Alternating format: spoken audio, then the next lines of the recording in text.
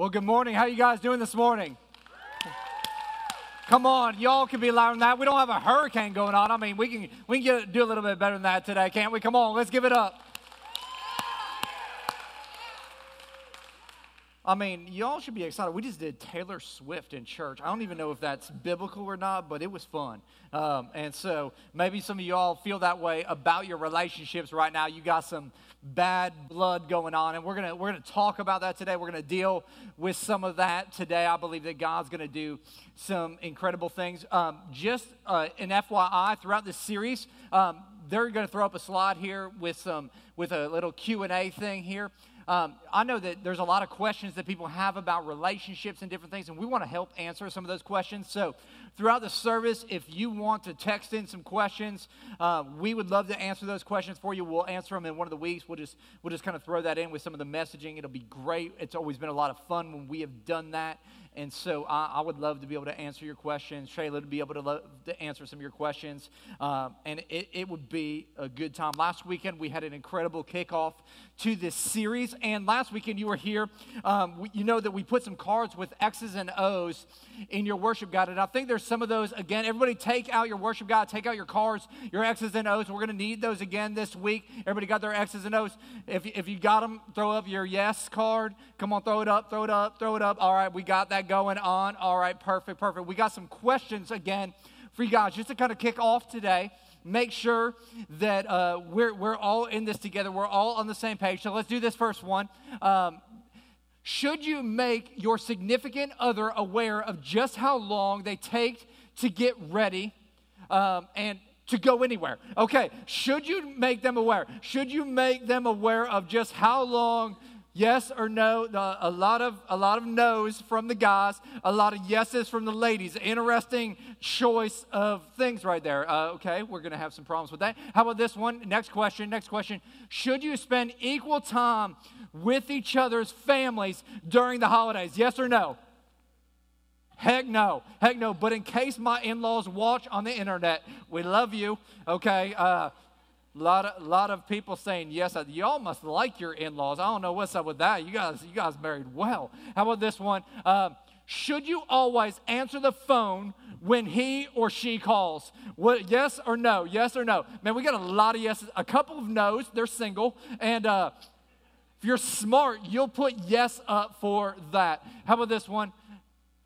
Should you ever go to bed angry? Yes or no? Yes or no? A lot of no's in the house. A couple of yeses. Okay, they believe in being angry. That's cool. That might be a setup for later on. Okay, white or gold, blue or black? Which one is it?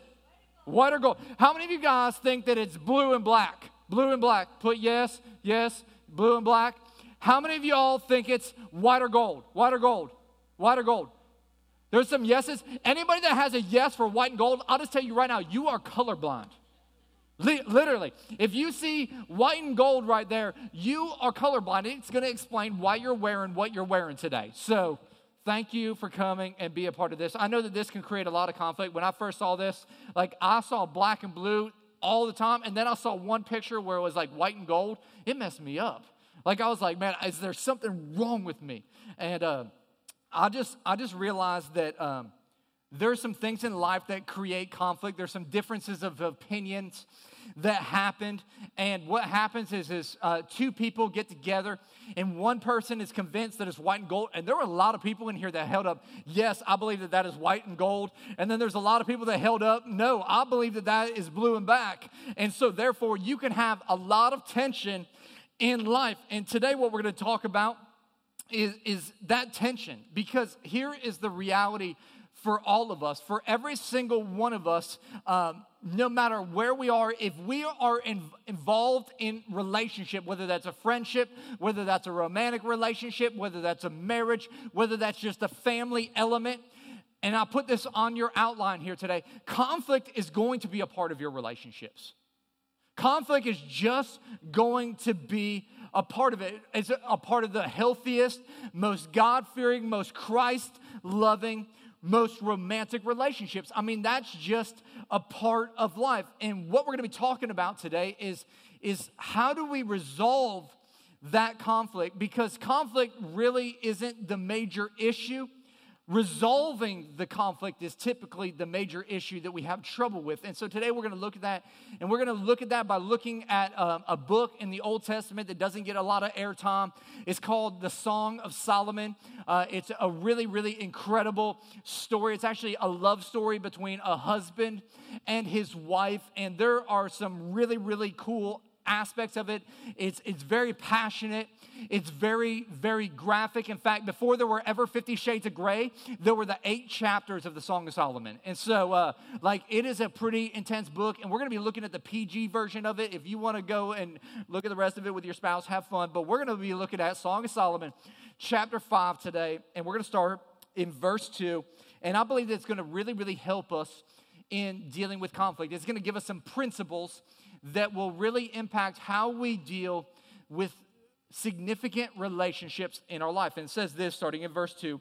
One night as I was sleeping, my heart awakened in a dream. And so let me just stop right here. And one of the things you're going to see about the book of the Song of Solomon is that it has a lot of poetic writing. And so it's got a very poetic nature. And so all throughout this, you're going to see the poetry and the beauty of it. It says, I heard the voice of my beloved. He was knocking at my bedroom door. Open to me, my darling, my lover, my lovely dove. And so this is what Solomon is saying to his wife. He's saying, hey, open the door, my darling, my lover, my lovely dove. And this should give you a clue right here.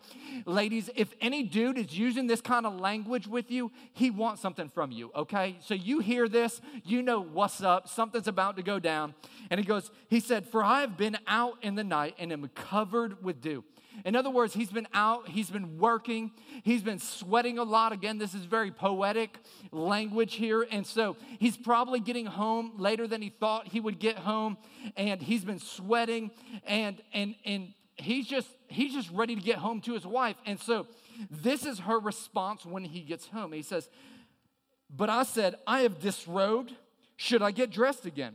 I've washed my feet. Should I get them soiled? And what's happening is he's coming home, he's tired, he's had a long day at work, it's gone a lot longer than he ever thought it was going to go, and he's thinking in his mind on his way home, this is going to be an incredible evening. Like, this is going to be the best night ever. When we get home, we're going to have a nice dinner. I'm going to say some lovely somethings. And maybe, just maybe, it's going to be one of those lucky nights. And it's going to be a good night. I can't wait for it. And so he's playing this all out in his mind. He's having all these ideas of what it's going to look like. And so he goes there and he's, hey, babe, I'm home. And her response is hey, I've kind of turned in for the night. There's going to be no more dinner. There's going to be no more cooking. In fact, I'm tired. And in essence, what she is doing is she is taking the not tonight position. If you're married, you know what that position is. That's the position of like this night is over. You can come back another night. And so verse 4, it says, my beloved tried to unlatch the door, and my heart was thrilled within me. Again, very, very interesting text, because you think, well, is he trying to break into a room? Like, what's up with that? And you got to understand that in this time, there would be these latches on the door, and the woman or whoever was inside would latch and bolt it from the inside. And so, in essence, when he's saying he touches the door in a very poetic fashion, it would be like our equivalent of sending somebody we love a Valentine. And so what he's saying is hey, listen, I heard you. I love you anyways. I'm thinking about you. And he just touches it. I mean, he's coming home. He's got all these ideas in his mind. He's got all these expectations in his mind. He's thinking, man, this is going to be an incredible night. She goes, not tonight. And in response to that, he reaches up and he goes, man, I just want you to know I love you and I'm thinking about you. And this scenario plays out in 1,000 different ways in our relationships every day.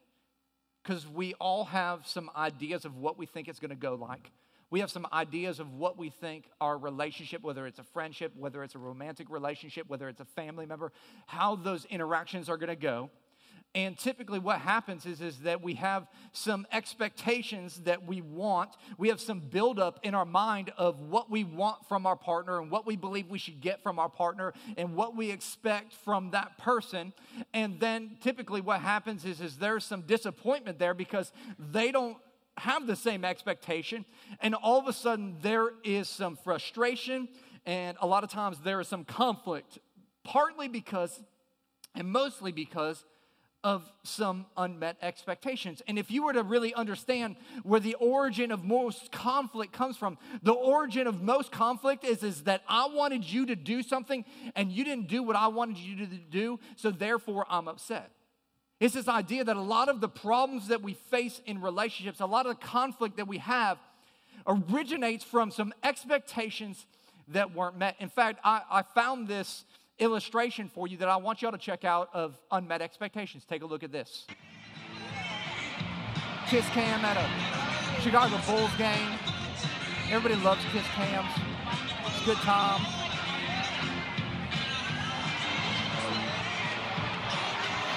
She wants to kiss her man. Doesn't happen. A lot of love in the room.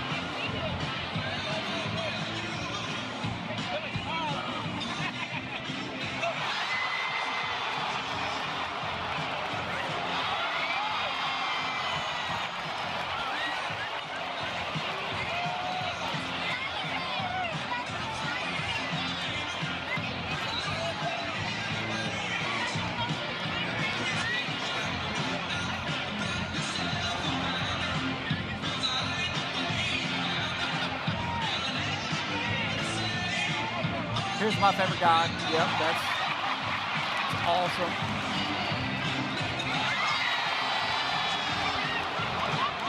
Oh, some unmet expectations.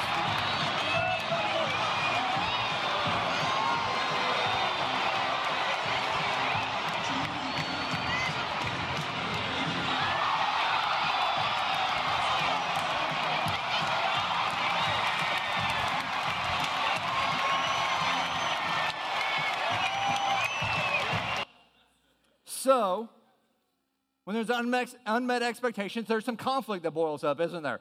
You might get a drink poured on you by the Chicago Bulls mascot, I don't know, but there's always some problems. And so, continue on in verse 5. It says, I jumped up to open it. My hands dripped with perfume, my fingers with lovely myrrh. As I pulled back the bolt, I opened to my beloved, but he was gone. My heart stopped. I searched for him, but couldn't find him anywhere. I called to him, but there was no reply. It's so interesting because here's a guy that shows up with all of these expectations. He shows up with this idea of how this night is going to go. And she takes the not tonight position, and he's discouraged, but he reaches up and he touches the latch and he says, I love you anyways. And he walks away. And then something happens that's probably never ever happened in the history of mankind. The woman changes her mind.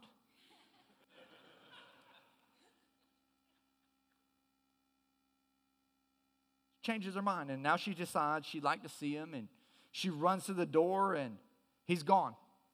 He's just walked away. Now, what I want to look at is I want to look at a couple of principles that I believe we can take out of this to help us really be able to resolve conflict in our lives, and what are some things that we can really build off of when we face conflict in our lives. And the first one is this, is we have got to acknowledge the role of pride. We have got to acknowledge the role that pride plays when it comes to this kind of stuff. Because remember last week I said that it's not that in a relationship, when there's two people in every relationship, it's not that one person's healthy and the other person's unhealthy. It's that both people are unholy. It's that both people are imperfect. And what happens is that for all of us, we all have this natural tendency to be self-centered, to want to get our hopes, our dreams, our desires, our expectations met. And we talked about the fact that in a healthy relationship, there's got to be this mutual submission that happens where it goes, you know what, I'm not going to focus on my wants and my needs and my desires. What I'm going to focus on is I'm going to focus on making all of your desires happen, because our natural tendency and our natural bent is to be self-centered. And anytime you have self-centeredness in a relationship, it is always going to cause conflict. See, expectations, when they aren't met, part of the major issues they're not met, and reason why they're not met is because pride creeps in and says, this is what I think you I deserve in this relationship. This is what I think you need to give to me because I'm in this relationship. And our pride starts to rise up and it starts to distort reality in that relationship. It starts to distort what's going on, and it causes us to see things in the relationship that aren't really there. In fact, I put it in your notes like this: pride distorts our reality. It really, really does. And I've seen some intelligent people. I've seen some God-fearing people. I've seen some absolutely loving, passionate people get into conflict, and their pride starts to rise up, and the conflict just escalates out of complete control. It just escalates out of control. In fact, I've done so much counseling in my tenure as a pastor. In fact, I used to do a ton of counseling. I don't really do very much anymore because I don't really consider myself much of a counselor. I'm more pastoral, and so I'm really, really good at listening. And a lot of times what would happen is somebody would email me and say, hey, we're having trouble in our relationship. Can we sit down and meet with you? And the person that would call in and do that, what typically would happen in probably 75% of the cases is that the other person that didn't ask for the meeting, they would call me up and say, hey, I need to talk to you to let you know what's going on. And so they would go, here's what's going on, and here's what's wrong with the other person. And all I need you to do is I just need to tell you that I need you to tell them that they're wrong and I'm right. That'll fix everything in the relationship. Why? Because pride distorts reality. And I'm telling you over and over and over again, they would call up and think, man, if you could just make sure that they know that they're wrong and I'm right, then everything would be good. Why is that? Because people aren't really interested in health. They're really interested in being right. They're not interested in restoring the relationship. They're interested in being right in the relationship. And so for those of you that are in the midst of a conflict right now, let me just tell you this, and I'll put it on your note. You can win the argument or you can win the other person's heart. But you're probably not going to do both of those things. You can win the argument or you can win their heart. You need to decide right up front if it's important for you to win the argument or win the other person's heart. And if I could just be a fly in your house when you have some conflict and it starts rolling up in there in the conversation, you start having some, what I like to call loud discussions with one another, not yelling, loud discussions. Within the first 30 seconds to 2 minutes, I can tell you right now whether you want to win the argument or you want to win the heart. Because it's always easy to see pride in other people. It's really, really hard to see pride in ourselves. But here's a little clue to help you see if you have some pride in your life when it comes to conflict. If when you're starting to have conflict, you're starting to make a list of everything that you do right and everything that they do wrong. If you're starting to focus on all of their failures and you are rehearsing those things over and over and over again in your mind, you're on some pretty crazy ground right there. Because the evil one in the Bible, his name is Satan. And do you know what Satan means? It means accuser. And see, what happens is when we start rehearsing all those things, what we're doing is we're building our case to accuse the other person, and we're taking on the very nature of the enemy, which is exactly what he wants us to do. Because what is his goal? His goal is to kill, steal, and destroy. And he knows that if he can get you accusing that one, it's going to distort your reality, and it's going to jack everything up. And that little bit of tension is going to accelerate really, really quick into a huge, huge deal. And so we have to understand and identify the role that pride plays in every single conflict that we have. The second thing we have to do is sometimes we just have to walk away. Sometimes just walk away. And I know that that's going to sound contrary to what so much of you have heard, but I love Solomon in this story. I love the fact that while he's disappointed and while he's discouraged and while it didn't turn out the way that he expected or thought it should, he just touches the latch and says, I love you, and then he walks away. We don't really know where he goes. We don't know if he goes to a movie by himself, if he goes to play ball with his boys down at the playground. We don't know if he's going for some solitude to spend some time with God. We don't know if he went to the gym to get some aggression out. We don't really know where he goes. We just know that he walks away. And if you were to read a little bit further, and if you were just to continue on in this story, you would see that she has a complete 180-degree heart change. Now, what's interesting to me is that Solomon touches the door and he walks away. He didn't stay there and try to win her over with common sense arguments. He didn't stay there and try to manipulate her into getting what he wanted after she stated specifically what she didn't want. What does he do? He just walks away, and what happens? Her heart changes. He doesn't change her heart. What does he do? He allows God to change her heart. It's a big deal right there.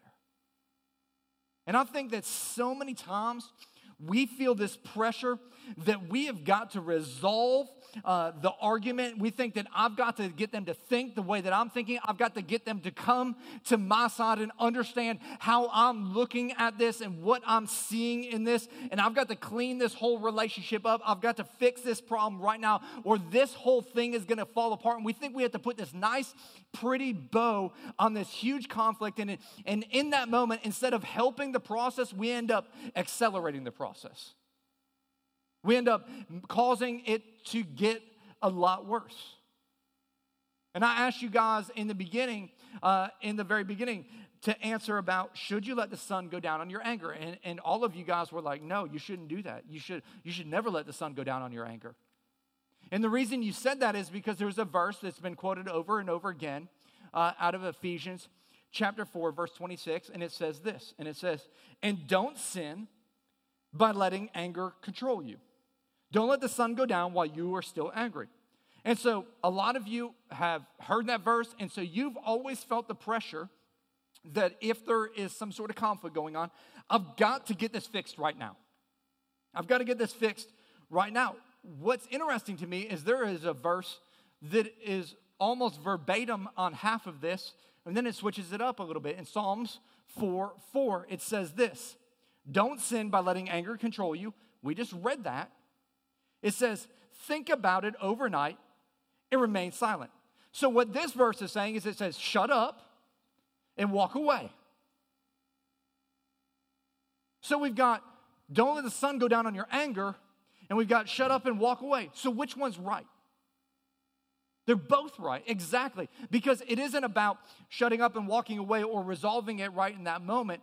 What it is trying to get through here is biblically, don't let anger get the best of you. Don't let your anger get the best of you.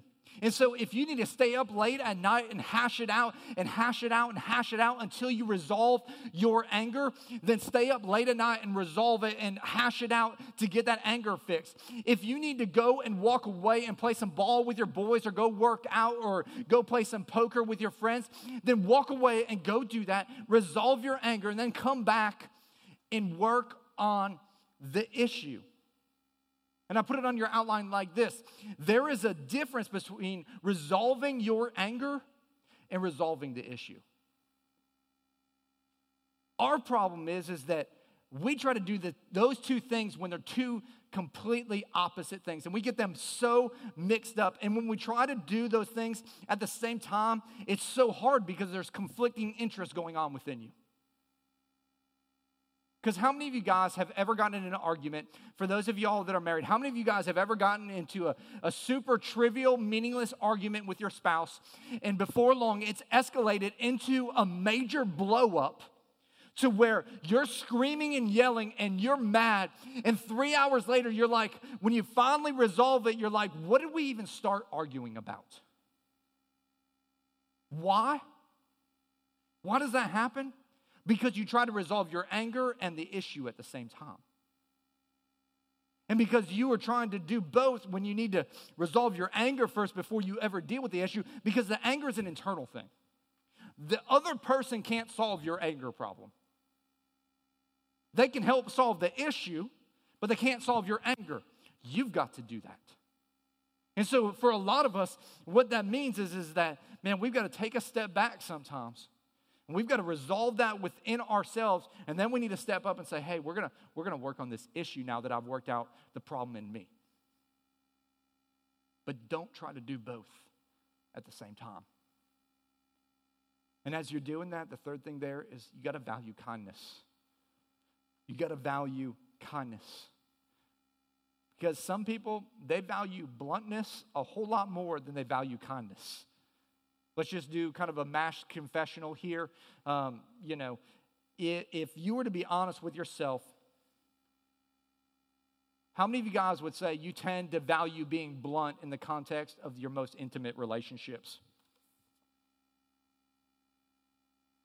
I'm a blunt dude. Like, I like to just say it how it is, how I feel, what I think in that moment. And I just want to remind you right here that you don't always have to say what you're thinking. I know that it's going to blow your mind right there.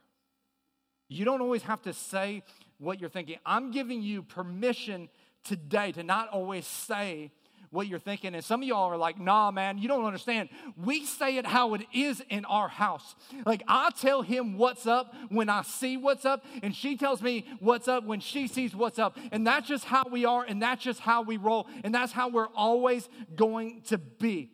And for some reason, some of us have this addiction and this love of being ultra direct. And let me just tell you something, ultra direct people are awesome. They are a lot of fun at a party.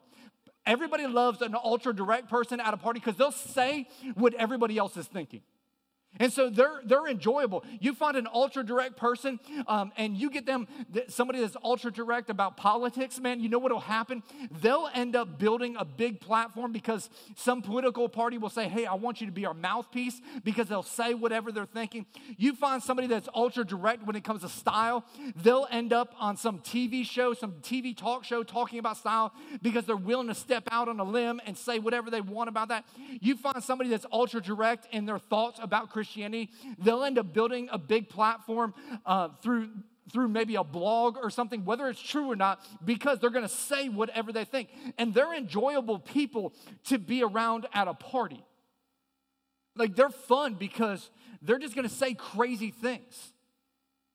But maybe, just maybe, that doesn't work best in the context of your most intimate relationships. Maybe that's not the best way to go. Because I think people who tend to value kindness in their relationships tend to have the healthiest and most loving relationships. And Paul speaks to this in Colossians. He says this in Colossians 4:6, "Let your conversation be always full of grace, seasoned with salt, so that you may know how to answer everyone." What we tend to do in the context of our most intimate relationships is, instead of being full of grace, we like to be full of truth. We like to be full of truth and seasoned with just a little bit of grace. And so what happens is we go on a rampage telling somebody everything that's wrong with them. You're this and you're that, and blah, blah, blah, blah, blah, blah, blah, blah, blah, blah. And we just throw up on them, and then at the end we go, "But I love you. Hey, I'm in this for the long haul." And that person's thinking, "Man, I wish you weren't."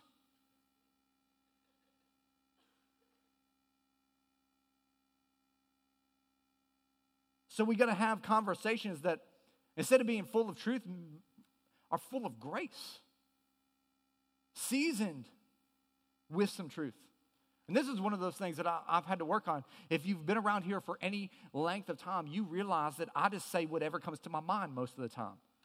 It's like there is not a filter here. And that filter doesn't just happen at church. That filter happens everywhere. It's like non-existent. And I've realized that I have a tendency to hurt people in relationships because I'm really quick with my words, and I can cut through people. And I remember not too long ago, there was somebody on our staff that wasn't performing at the level that I thought that they could be and should be. And I knew that I was going to have a tough conversation with them. And so, you know what I did is I went home and I started praying. And as I was praying, I started thinking about how that conversation was going to go. And I started thinking about, how can I approach this in the best way? And as I was thinking about that, you know what I did? I went and I prayed some more. And as I prayed some more, I thought about, what is the fallout of this conversation going to be if they don't think the same way that I'm thinking? Like, how are they going to respond? What is this going to do for our working relationship, our pastoral? Like, how is this all going to flow? And then I went and I prayed some more, and I was getting ready for that day. I picked out the perfect timing because I was like, should I do this like Friday at 5 o'clock? That probably isn't going to be the best time. Or should I do it on Tuesday when we first get to the office? That might be kind of awkward for the rest of the day. And so what did I do? I went and prayed. As I got in that conversation, you know what I did right away? I started praying in that conversation. And I started off that conversation, I started talking about all the good things that they were doing, and then I slipped in there some thoughts that I had about them improving in some areas of performance. And then I came back to some things that they were doing well. And you know what? They received that amazingly. Why? Because my conversation was full of grace, seasoned with some truth. But then within 24 hours, I went home and I saw some things in Shayla that needed to be changed. And instead of taking some time and praying, I just told her what needed to change. And that didn't work out so well. And so often, it's not what you say that matters, but how you say it. It's not just what you say, but it's how you say it that matters in life. And now, I'm not saying that you need to go and censor yourself. I'm not saying that at all. But if you wouldn't say something to one of your close friends, then maybe you shouldn't say it that way to your spouse. Maybe you shouldn't say that same way to your child. Maybe you shouldn't say that the same way to your parent. Some of y'all are like, well, that's how I talk to my close friends. That's just how I roll. And I would just say, you don't have any close friends then. You have some people that tolerate you, but they don't like you. Because nobody talks that way to their friends and keeps friends. So we have to think through this, and in the context of our closest relationships, realize that there's power to our words, but there's also a lot of power in kindness. And as we're doing that, number 4, what we have to do is we have to believe the best. We have got to believe the best. Going back to the story, I think when Solomon got rejected by his wife and she was like, not tonight, I think what really, really helped this conflict is when Solomon believed the best in his wife. When Solomon believed the best. When she said, you know what, baby, I'm tired tonight. He didn't read into that and go, you know what, she's never going to have sex with me again. She hates me. He heard her and goes, man, she's had a rough day. Hey, I love you. Thinking about you. And he walks away. He goes, man, I believe that you're worn out. I'm going to believe the best in this relationship. I found this survey of couples that were labeled struggling in their relationship, and they had a whole bunch of series of questions that they asked them, and there was one particular question that really stood out to me, and it was this. It says, do you deeply care about the person you are in a relationship with? Now, this is taken from couples that are struggling in their relationship, and they're saying, hey, how do you feel about the person you're in a relationship with right now? Do you care deeply with them? Even though you're struggling, do you care deeply for them? 97% of the people said they care deeply for that person that they're in a struggling relationship with. But when asked if they thought that the person that they were in a relationship with, that they cared so much about, cared deeply about them, you know what their response was? Only 40% believed that the other person cared deeply for them. So while the overwhelming majority cared deeply for the other person, they didn't believe that the other person cared deeply for them. Now, it seems kind of odd to me that in a relationship where you're supposed to love the other person, that you would have to ask them about their intentions of deeply caring for you. But what starts to happen when we're struggling, and what starts to happen when there's conflict arising in our mind because we start lying to ourselves, we start distorting our reality, we start to doubt the other person's love for us. We start to doubt the other person's care for us. And it becomes super, super destructive to the intimacy in our relationships. When instead of believing the best, we're believing the worst. In fact, the University of North Carolina did did a whole study called The Power of Good Intentions. And they took a whole bunch of couples and they set them up for this test. And it was all about, they took a group of couples and separated them into 3 groups. And they said, hey, we're going to put one spouse in a room and the other one's in another room. And the group that's away is going to have a button that's going to shock the other person. I'm like, I would never sign up for that survey right there. That would suck, getting shocked. And so they separated them into 3 groups. And the first group, they said, hey, your spouse is going to shock you. But when they shock you, they're doing it because they're trying to help you. Because every time they shock you, you win money. And so they told this first group that when their spouse shocks them, they're going to win money. Now, they're going to shock all of the same intensity. So they grab the second group and they say, hey, when that person hits the button, they don't really know what that button's going to do. And so when they shock you, they don't even know that they're shocking you. And so they separated them into the second group. And then the third group, they said, hey, your spouse, when they hit that button, they know that it shocks you and they're just doing it for fun. How many of y'all want to be in that group?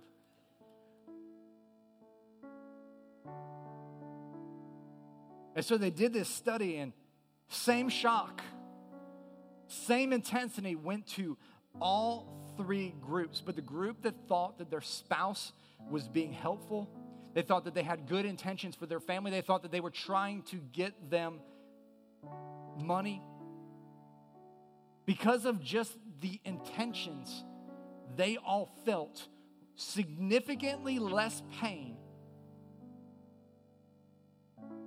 than all of the other people. Again, same intensity, same shock, just different intentions. And I think the same thing rings true in our relationships when we think about the intentions of another person, whether that's a family member, whether that's our spouse, whether that's our children. There's only 2 options when it comes to another person's perceived intentions. They either have good intentions for me or they don't. There's no in between. Their intentions are, I want to help you, I love you, I care about you, or you're the scum of the earth and I don't give a crap. There is no in between. And if you feel like you're in a relationship where the other person doesn't have any good intentions, it's always going to be extremely, extremely difficult for you to resolve conflict. Because how you perceive the other person is trying to fix it. You don't think that they have your best in mind. And let me just say this to wrap this up, because there's some of you guys that are in some relationships right now and you're struggling, and I know what that's like. Shayla and I, we struggled a lot in the beginning of our relationship. We struggled a lot in the beginning of our marriage. And sometimes you get in some conflicts where just the 2 of you are not going to be able to resolve it. It's just too big. It's too overwhelming. You're too deeply invested into it. And sometimes you need some help. You need somebody from the outside, or you need a counselor, and there's nothing wrong with that. People that say, oh, that's some of the best decisions you could ever make. I want to tell you today, one of the wisest things that you could do is get help if you're struggling.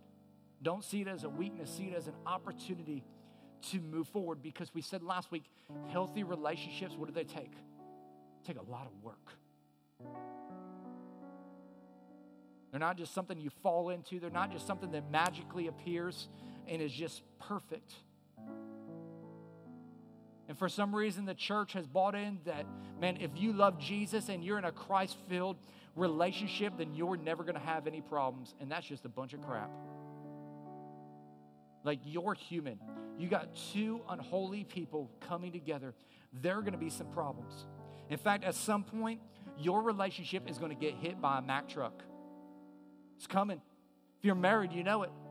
If it hasn't come yet, it's coming. The only people that don't believe the Mack truck is going to come are engaged people. But they'll find out. We've got to be honest. We've got to look and go, man, if there's trouble, I've got to look at the pride that's within me.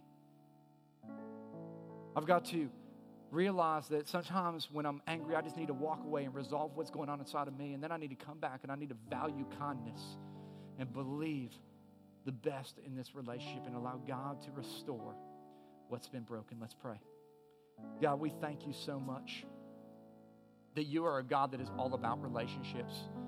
You're a God that's all about the restoration process. And I know that some of us are dealing with some conflict in relationships right now, and it's a struggle. And we don't know where to turn. And I would tell you that today the best place you could turn is you could turn to Jesus. And Jesus, instead of fixing your relationship, the thing that he'll fix first and foremost is you. And a lot of times the fix that we need isn't fixing the other person. A lot of times the fix that we need is fixing us. We need to fix our pride. We need to fix our anger. We need to fix our focus and allow him to do an incredible work. And Pastor Steve is going to come here and he's going to close us out.